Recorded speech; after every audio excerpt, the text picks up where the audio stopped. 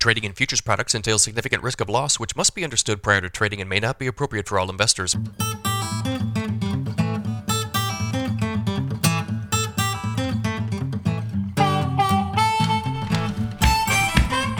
Good morning, everybody. It's Thursday, October 27th, 5:44 a.m. Central Time. As I speak here, December corn futures up 2 3/4 at 687 3/4. January soybeans up 5 at 13.98. December Chicago wheat up 10 at 850 1/2. December Kansas City wheat up 7 3/4 at 948 1/2. December spring wheat up 6 3/4 at 958 3/4. If you guys are listening on the podcast, appreciate it. As always, ratings and reviews very much welcome. If you're watching on YouTube, make sure you subscribe to the channel. Make sure you hit the like button. Leave me a comment if you've got crop updates, basis updates, yield updates, anything along those lines, any opinion on anything that I say here, drop it in the comments. Those comments really help YouTube to help me to grow this channel. Appreciate it as always. If you'd like some additional information from me, guys, go to my website, www.standardgrain.com. Check out my premium subscription service today. I send my premium subscribers a ton of information direct from me every single business day. Morning email goes out about 5:30 a.m. Central. In that email, you'll see every overnight headline you need to be aware of. Charts, graphics, weather information, all of my grain marketing recommendations. My daily subscriber-only videos are part of this deal. Yesterday, we did kind of a seasonal study. Does corn rally after November 1st? Went through a whole bunch of data the last 10 years. Look for some trends, patterns. Is it a good idea to hold corn? Is it not? If you guys are interested in this sort of content, sign up today. $50 a month. Cancel at any time. No other fee, no other obligation. Nobody will try to sell you anything else, I promise. Vladimir Putin is likely to use the Black Sea grain deal as leverage at next month's G20 summit. Moscow has not confirmed at this point that Putin will attend the summit. I think that he will. This is going to be in Indonesia. It begins on November 15th. Now, coincidentally, the grain deal is set to expire on November 19th, just a few days after this thing begins. One unnamed diplomat told Reuters a few things, had some comments here. He said this: the grain deal will be the centerpiece of the G20 summit, and everyone will be trying to convince Putin to extend it, essentially to allow it to roll over or extend it for longer. It is a way for the Russians to hold the cards at the G20 summit, but a rollover or longer-term extension of the deal doesn't cost them anything.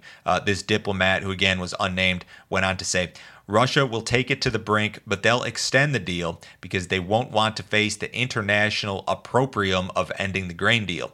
This is the first big event since the war began, and every head of state wants to be a mediator, beginning with President Macron of France. They'll make a beeline for Putin's hotel room to be the mediator who convinced Putin to extend the grain deal, so Putin will be the kingmaker at the summit. That's all according to one European diplomat cited by Reuters here. So this is a big deal. I know that this has been going on for so long that I think we become kind of immune to these headlines. I still think this Black Sea situation in general has the ability to have a tremendous impact on our markets. It just hasn't for a little while because we haven't seen this sort of escalation that would do that. Now, speaking of that, U.S. Secretary of State Anthony Blinken warned Putin of the consequences involved in the use of nuclear weapons. Blinken said this: we've communicated very clearly and directly to the Russians, including President Putin. We're concerned. Blinken pledged continued U.S. support for Ukraine. He said that the energy transition in Europe is ongoing. He said it would be not without pain. He said that the U.S. is prepared to increase production of U.S. oil and gas in order to keep energy prices in check in Europe. So, Blinken's talking about nuclear, Putin's talking about nuclear. So I still think, I've got to make the argument that it still has the ability or potential to have a super drastic impact on our markets if there were some sort of exchange. We don't want that to happen. I know a lot of people don't think that's going to happen, but I think I've got to argue that it's at least a possibility, which is terrifying in itself. U.S. ethanol production improved last week. We've seen a nice seasonal rebound here, as we often do around this time of year. Harvest corn deliveries arrive at ethanol plants. Ethanol production improves.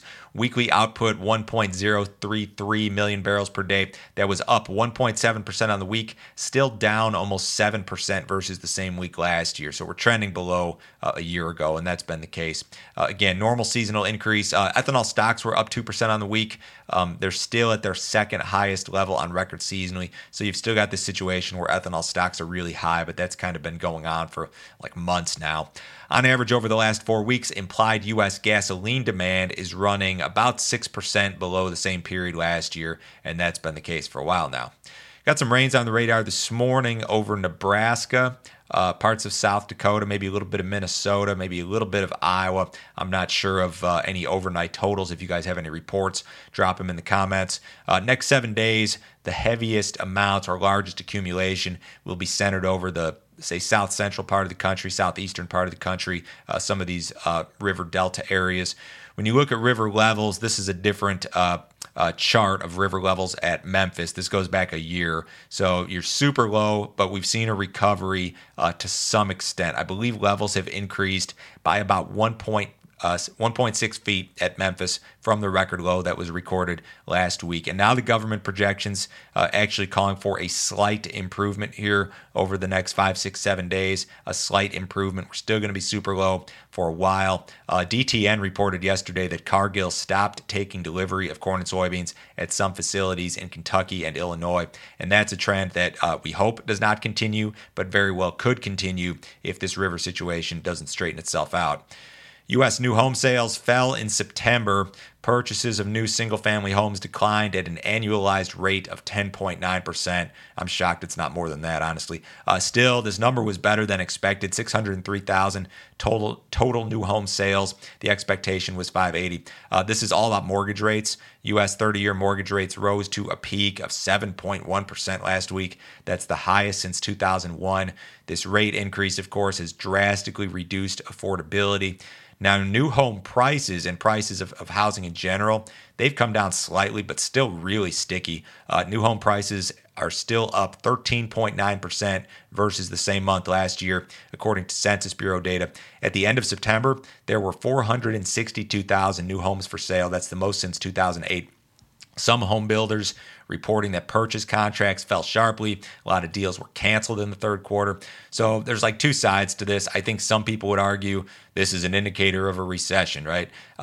I would probably argue that this is more of a return to normalcy. What happened in the housing market the last couple of years is not normal. It was just a phenomenal spike in housing prices with record low interest rates. I think we're normalizing to some extent. We do have a GDP report out this morning at 7:30 a.m. Central Time. Economists surveyed by the Wall Street Journal estimate that the economy grew at an inflation-adjusted 2.3% in the third quarter. So you saw GDP contractions during the first and second quarter of the year.